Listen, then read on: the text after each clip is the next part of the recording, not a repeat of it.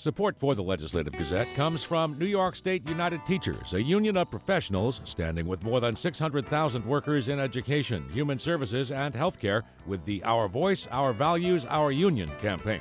And United University Professions, representing 37,000 academic and professional employees at SUNY campuses and teaching hospitals across New York State. Frederick E. Cole, President. UUPinfo.org.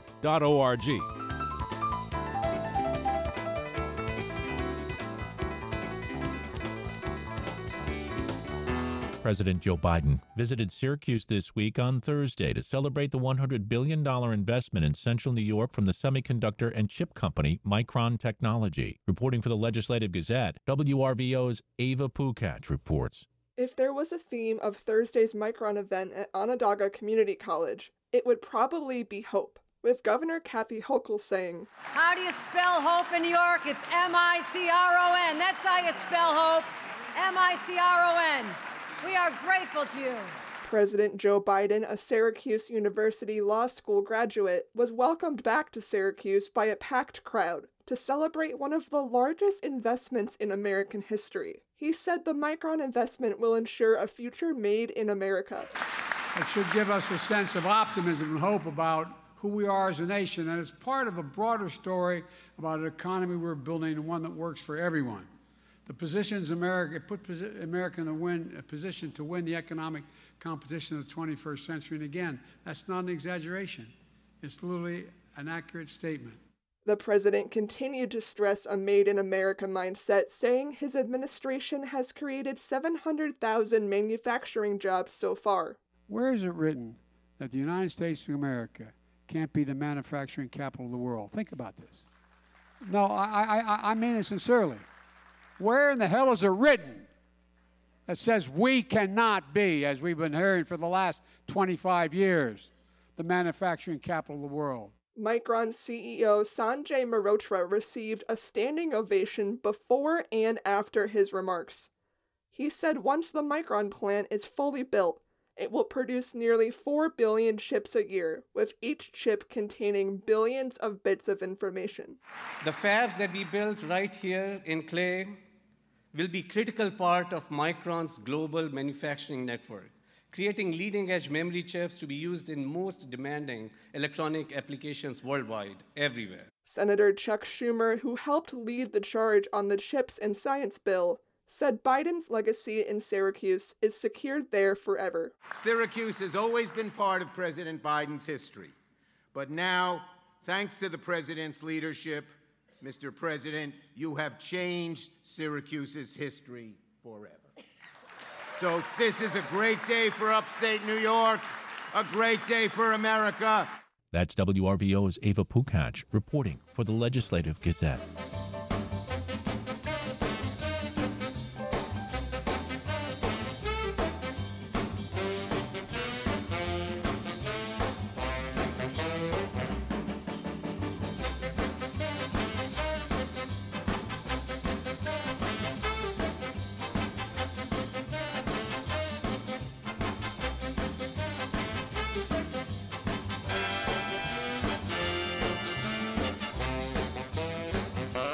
You are listening to the Legislative Gazette, a program about New York State government and politics. I'm David Gustina. Joining us now, Legislative Gazette political observer Alan Chartock. Alan, Senate Majority Leader Chuck Schumer was caught Thursday on a hot mic in Syracuse telling President Joe Biden that Democrats are, quote, going downhill in Georgia and expressing disbelief that Republican Herschel Walker might win the Senate race. Quote, the state where we're going downhill is Georgia, he told Biden. It's hard to believe that they will go for Herschel Walker. More footage on the hot mic moment showed Schumer expressing concern over the Democrats' chances. We're in danger in that seat, Schumer told the president in Syracuse. It's unclear which seat he's referring to, however. So the leadership of the Democratic Party worried. David, the one thing that I think we should have all learned by now, anybody in a position of either power or influence, is keep your mouth shut, because a hot mic will pick it up. A friend will tell on you. People are not dependable to keep your secrets. And I think that that's what we saw here. If I'm a Democrat and I'm having tough times, I want to be very sure that I keep as much of it to myself other than expanding it and letting everybody know about it, because that cannot help you, that's for sure. Finally, Alan, from the Associated Press this morning, will post-Sandy repairs be enough for the next big storm? After Superstorm Sandy struck the northeast U.S. in 2012, an unprecedented effort began to fortify the densely populated coastline against the next big storm. Then last year, remnants of Hurricane Ida blew in, and the two deadly storms nearly a decade apart left public officials and residents alike contemplating what more needs to be done. Now, take that story with the recent news from the state comptroller, Tom DiNapoli. New York City needs to be better prepared for another catastrophic event. The audit of the New York City Emergency Management found weak oversight and poor management of hazard mitigation efforts, operational continuity plans, and evacuation plans. As you know, David, I am a huge Tom DiNapoli fan, and he's right.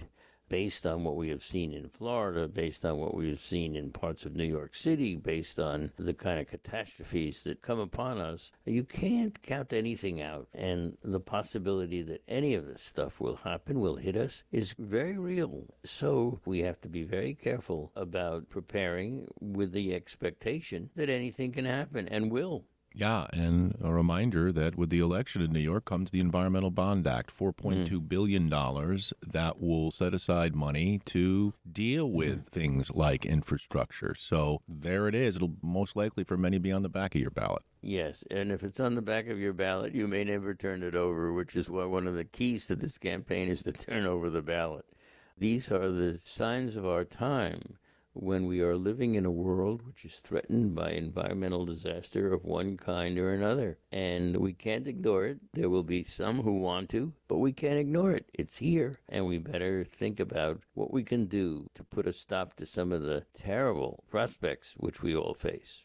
Well, Alan, you spoke with Assemblymember Deborah Glick. She is from Manhattan. Greenwich Village is in her district, and she's the chair of the Higher Education Committee in the New York State Assembly. She was glowing about current Governor Kathy Hochul and the amount of money she put in the budget for higher education. So the question is, with the recent report that SUNY schools are now millions of dollars in debt, perhaps putting more money into higher education was a bit prescient, but it won't go as far. Well, look, higher education is the key to our success as a country and as a people and as a state. The fact that we are paying attention to it, that we have to pay attention to it, is inescapable in terms of our future. We know quite well that we haven't always done it the way we should. But we do have a great state university. I was pleased to work for it for years myself. We are in a situation where most people understand that if their kids go to college and if their kids get a chance, they can do better than if they don't have those chances. So that's where we are. Legislative Gazette political observer Alan Chartock.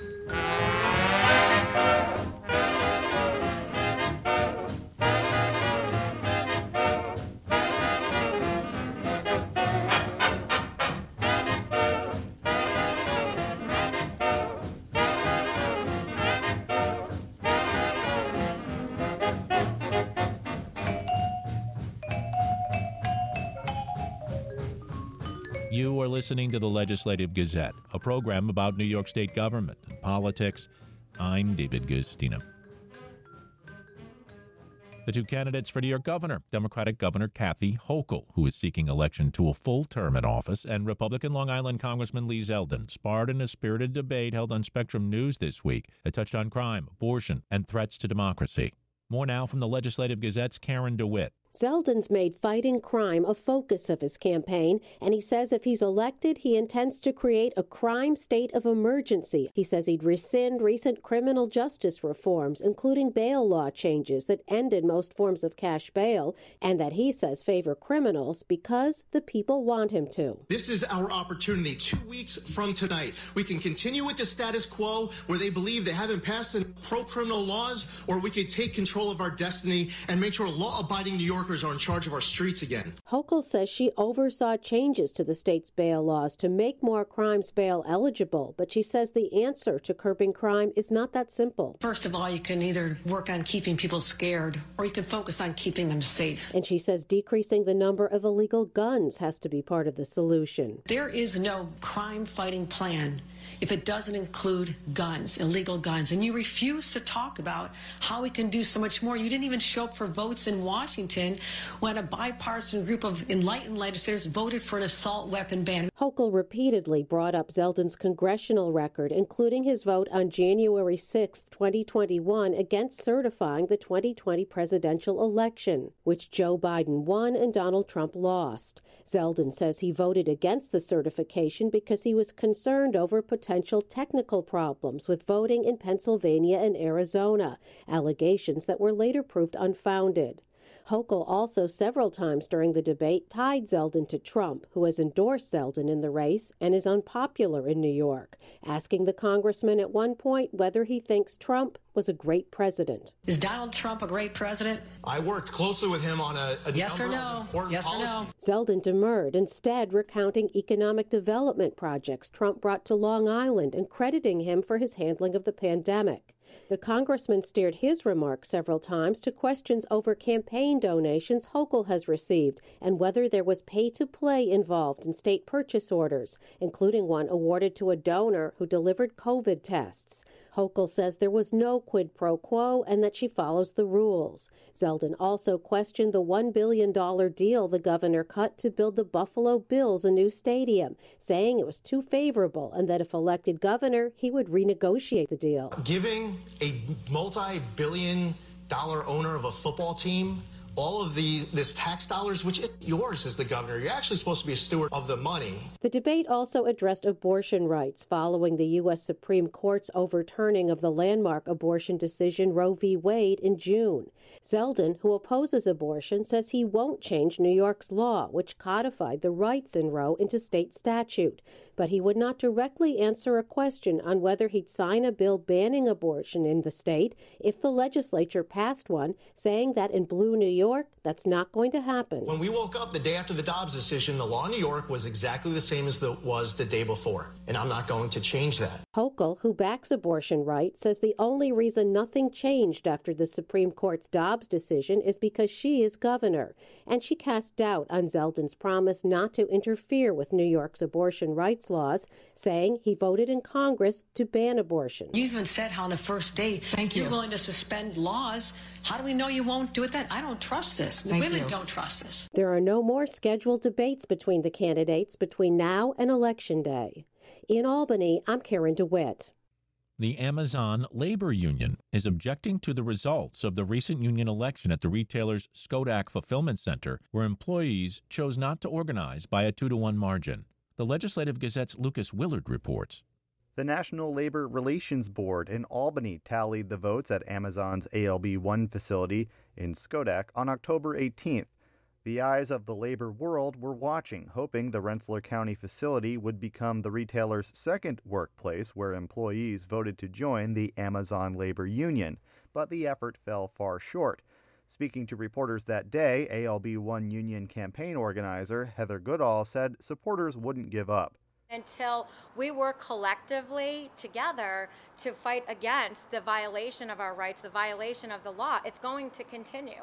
That is the challenge that we have. And we really need to spotlight the fact that these workers' voices were silenced by aggressive union-busting tactics. ALU president and founder Christian Smalls called the count a sham election.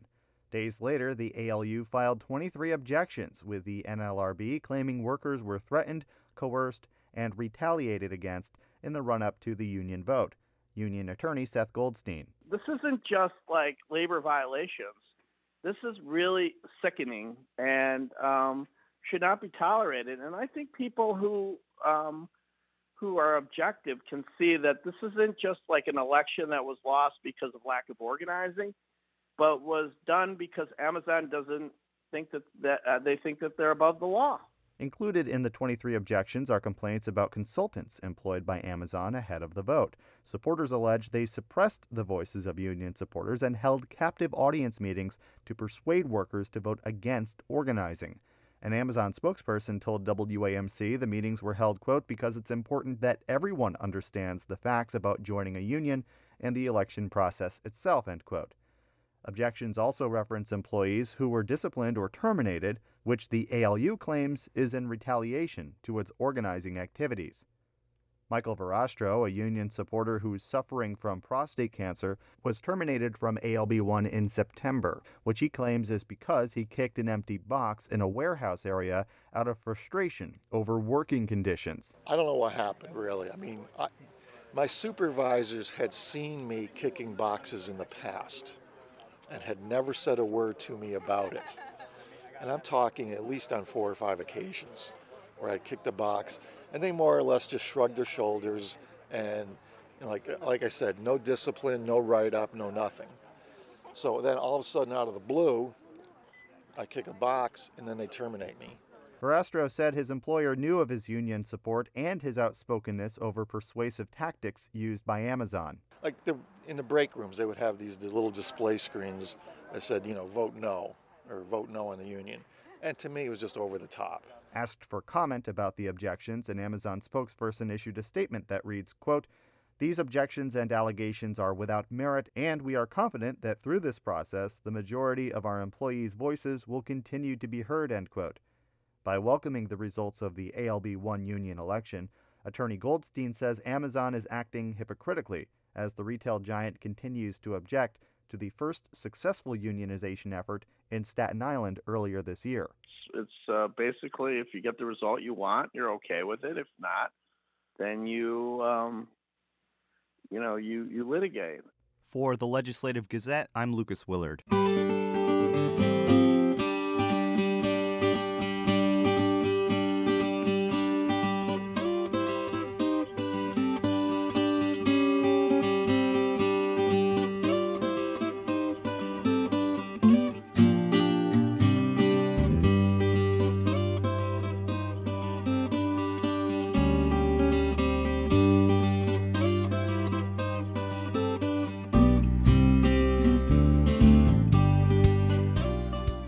Listening to the Legislative Gazette, a program about New York State government and politics.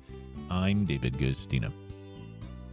Many people from the Northeast head south for the winter, but scientist Leah Treybergs will be taking it to the extreme. The Paul Smith College Adirondack Watershed Institute research associate is going to Antarctica for 3 months, starting in late November. It's her second deployment to Antarctica to study lakes and dry valleys and conduct lab analysis at McMurdo Station. Treybergs says the work there helps inform her research in the Adirondacks. She joined the Legislative Gazette's Ian Pickus this week. What does your preparation for a trip to Antarctica look like? Yeah, so a few things. I have been kind of wrapping up work at Adirondack Watershed Institute in preparation to leave for 3 months. But my preparation for going is kind of the way that any of us would prepare for a big trip, but specifically in a place that's very, very cold. So I am making sure I have field gear, layers, outerwear, in order to be able to do the kind of research that we're going to be doing out on lakes in the dry valleys. And then making sure that I have kind of everything wrapped up back at home to be gone for 3 months. How much of your focus while you're there is what you've just mentioned, getting into the elements and making sure that you're staying safe versus the actual scientific research that you're there? I have to imagine, you've got to keep your eye on the prize too. Yeah, so a lot of the work is just preparing, like you said, to be out in the elements. We go through a lot of training before we go out in the field. So I'll be experiencing training at McMurdo Station before I head into the dry valleys, which is where the field camps are. And then once we're there, there's a lot of communication with your team members to make sure that everyone's on the same page regarding safety anytime that we head out into the field.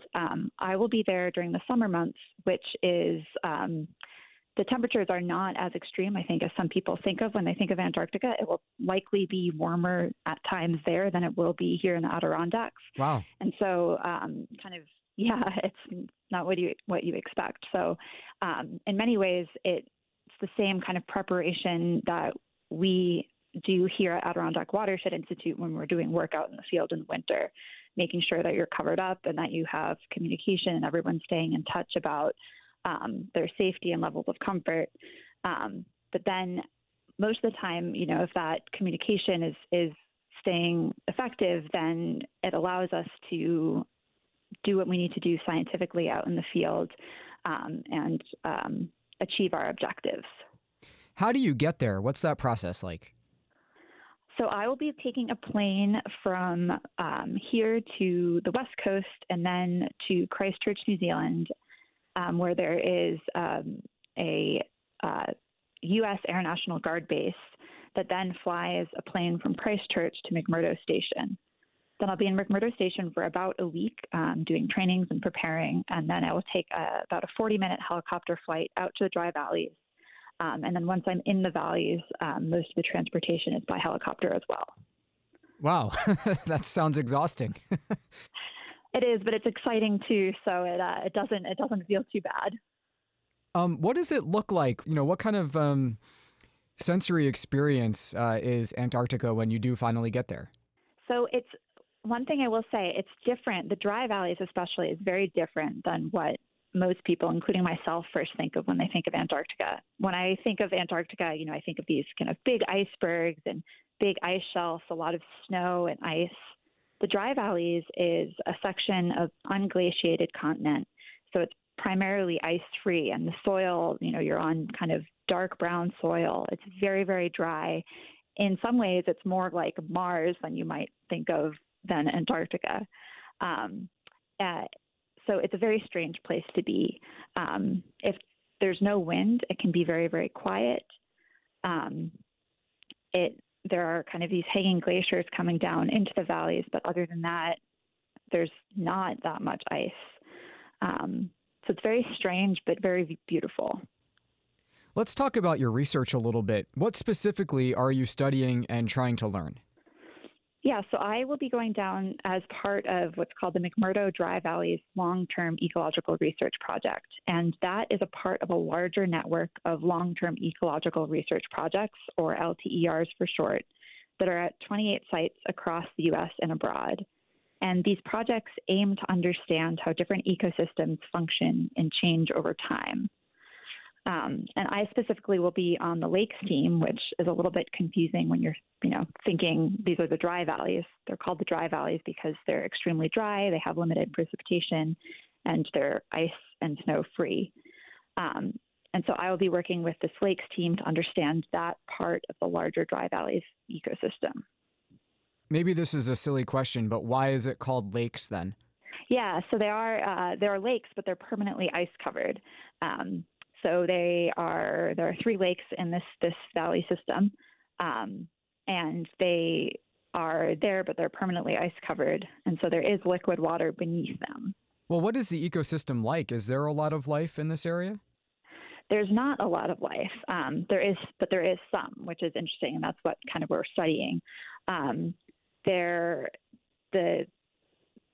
The dry valleys ecosystem is kind of driven by the same basic processes that we find in all ecosystems, like microbial utilization and remineralization of nutrients, but they lack the confounding variables that kind of higher plants and animals, which are found almost everywhere else, bring. And so, we have bacteria, we have nematodes, things like that, but we don't have any sort of higher plants or animals. And so how does the research actually work? Are you taking samples? Are you doing different types of measurements? What does the field work actually consist of? Yeah, a little bit of all of those things. So in many ways, it's very similar to the research that I do here in the Adirondacks in the wintertime. We're going to be going out, drilling holes in the ice, and then collecting water samples and doing measurements kind of in the water column, and then bringing those samples back to the lab for laboratory analysis. And what are you looking for specifically? We are looking for mainly change through time. So it's hard to kind of say, oh, we're looking for X, Y, or Z kind of in context of, hoping to find any specific thing, but rather we're looking to create a long-term database of certain environmental parameters so that we can sense changes through time in this system. And so how does that work relate to the Adirondacks? In other words, what you're seeing in Antarctica and what you're following, how does that inform the research you're doing back here? Yeah, so one of Adirondack Watersheds Institute's primary scientific goals is to understand the ecosystem response to environmental stressors here in the Adirondacks. And climate change is at the top of that list.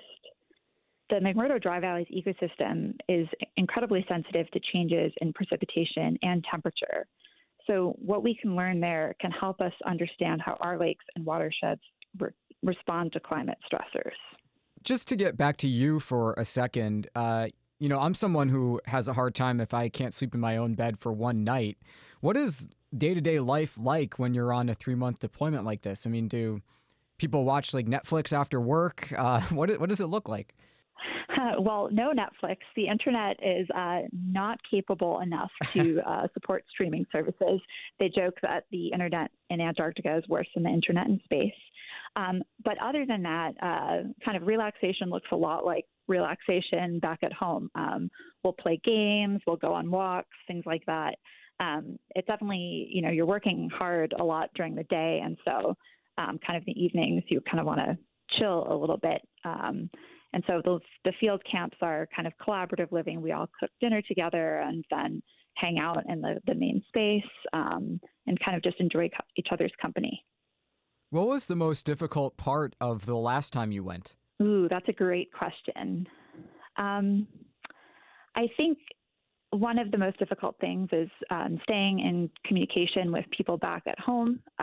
Like I said, we don't have a lot of the tools that we now rely on, like FaceTime.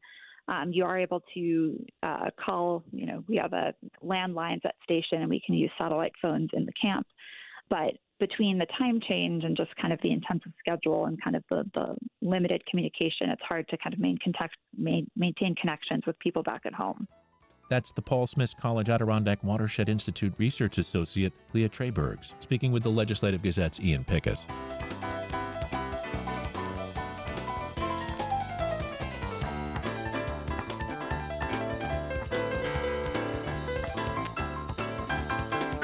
And that about does it for this week's show. We had help from the New York State Public Radio Network. For copies, call 1-800-323-9262. Ask for program number 2243. You can listen online anytime at WAMC.org or schedule a podcast wherever you get your podcasts. And join us again next week at this same time for more news on New York State government and politics. For the Legislative Gazette, I'm David Gustino.